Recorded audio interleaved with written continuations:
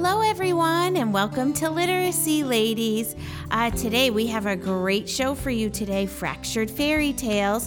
I'm your first literacy lady, Michelle Whitco, working for the Danbury Public Schools as a reading specialist. And then we also have our second literacy lady, Dr. Shaw. Hi, Darla. Hi there, Michelle. Good to be talking with you again. I know, we have a great show today. So spring is kind of in the air here at Western Connecticut State University. It's sunny out. It feels like 60. It's only 50.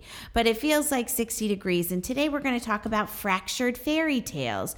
We've mentioned fairy tales on a lot of our podcasts, but we've never really talked a lot about them and how fractured fairy tales are important in reading and writing. So today, just to start off with fractured fairy tales, The Three Little Pigs is one of the most common ones for elementary school. But remember, a fairy tale is going to have like a message, characters, maybe some sayings. If you think of Three Little Pigs, think of when they say the wolf has a wolfish smile. That seems to stay in all the fractured fairy tales. And when you fracture a fairy tale, you change one or two things. Usually it's one. You could change a character but still keep the same plot. You could change the plot and keep the same characters. Or something else you can change is the point of view of which the fairy tale is told from. So we have some really good fractured fairy tales to talk about today. And it kind of makes me think of spring. I don't know, Darla. Just fairy tales seems very spring-like, not winter-like. Well, they're fun. Mm-hmm. And I find that at the end of the school year, sometimes they want to put on performances in the school. And it's quite easy to just take one of the fractured fairy tales and put it on as a performance for the other classes. But with my college students, you were talking about changing some element, and we use what we call the scamper technique. So if you look at the S, you can change the setting. If you look at the C, you can change a character or the characteristics of the character.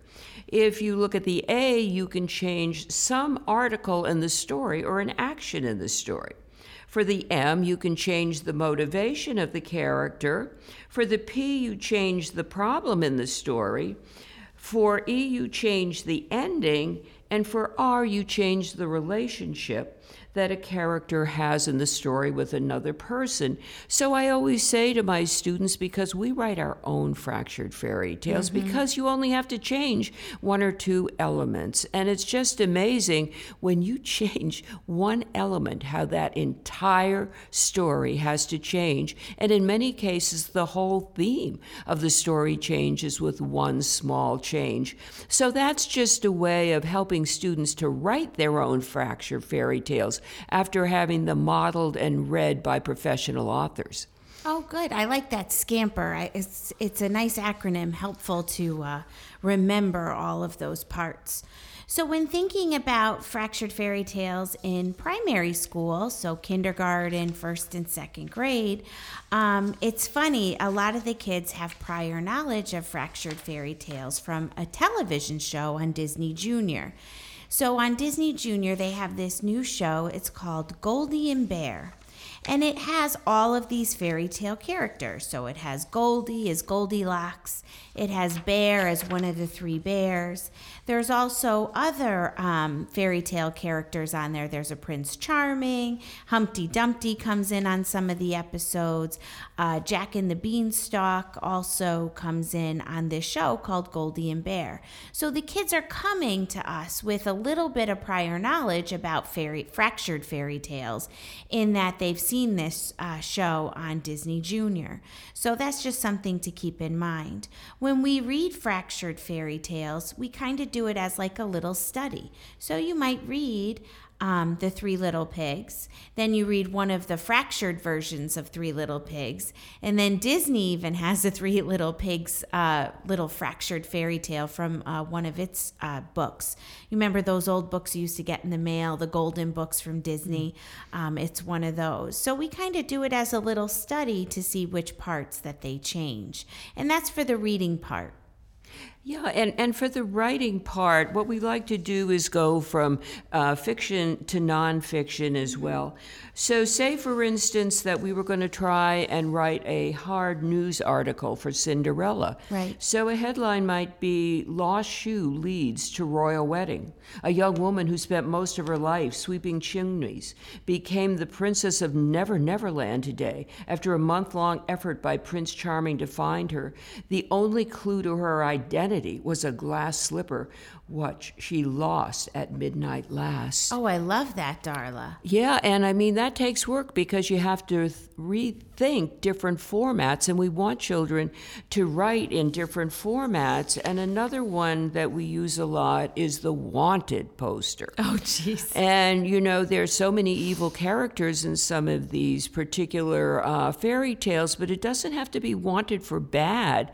You could certainly have wanted for good as well. So on the wanted poster, you have the suspect's last known address, and in the case of the wolf, it would be, the forest and so on. And, what is the crime? And even if it was Jack and the Beanstalk, invading privacy and, stealing goods and so on. Description of the suspect, description of the crime, past crime. So you're really reading the story, comprehending it, and applying it to this poster. And there's so much critical thinking and learning that goes on along with this.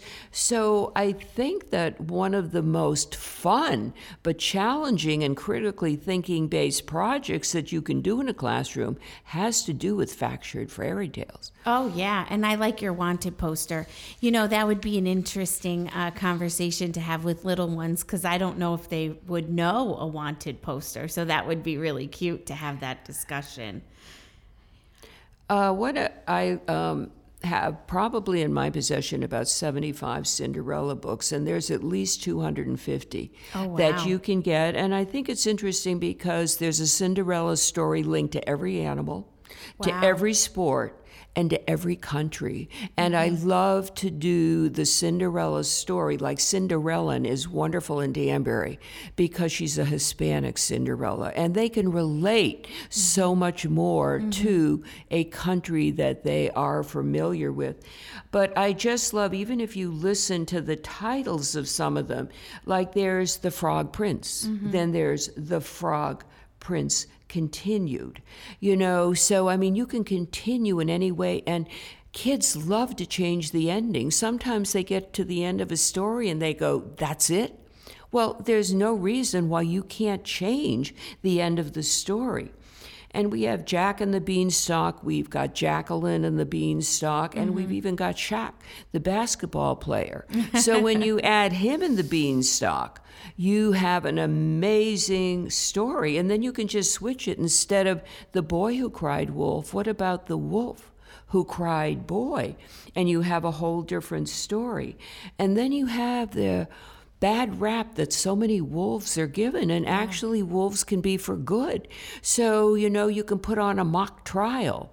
So when you have the true tale of the big bad wolf, according to that story, he was really just getting sugar for his grandmother for a cake. So we put on mock trials, and we actually set the classroom up with lawyers and witnesses and defendant, and we have a jury, and we vote on, was that wolf really evil, or was he really a good wolf who loved his grandmother? It's interesting that you talk about point of view, because something that I've noticed even with adults is that usually the fractured fairy tale, what people change is the point of view where the story is told from. So, for example, Wicked would be the example for adults. And now it's a Broadway play. The book has sold many copies. So that's usually what they change as point of view. Now, what I've noticed, and kind of second and third grade, we write a little bit of fractured fairy tales. What I usually notice is that the kids most of the time change the character.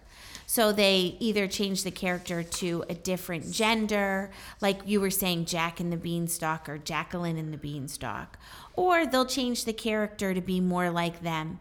It's not unlikely for them to fracture the fairy tale by making the character their own name when they're writing it. But that's just one way that we're kind of thinking about fractured fairy tales in elementary school.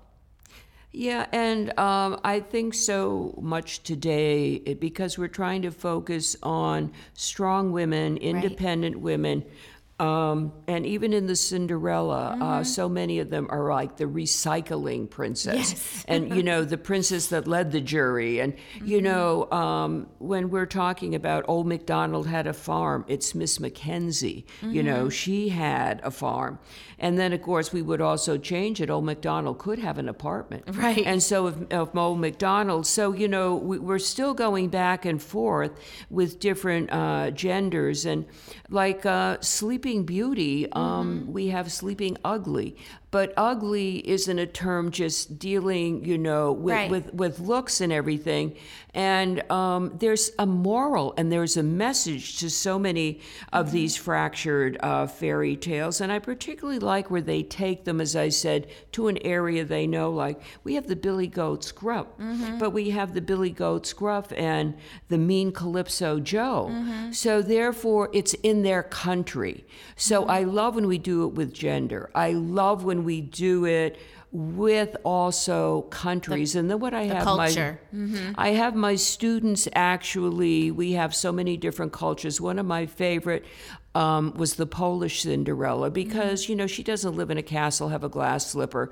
She eats pierogies and all of these. She's very down to earth. And I actually have my students go into their various ethnic groups and come up with their own Cinderella from their country. So it's endless what you can do with fractured fairy tales. Great. Oh, thanks, Darla, for all those ideas. So we hope that we gave you some ideas if you're getting ready for a fairy tale unit in the spring, or if your own kids like to read fairy tales, think about reading a fractured fairy tale with a different point of view or a different character, or like Dr. Shaw said, with a different culture in mind as well.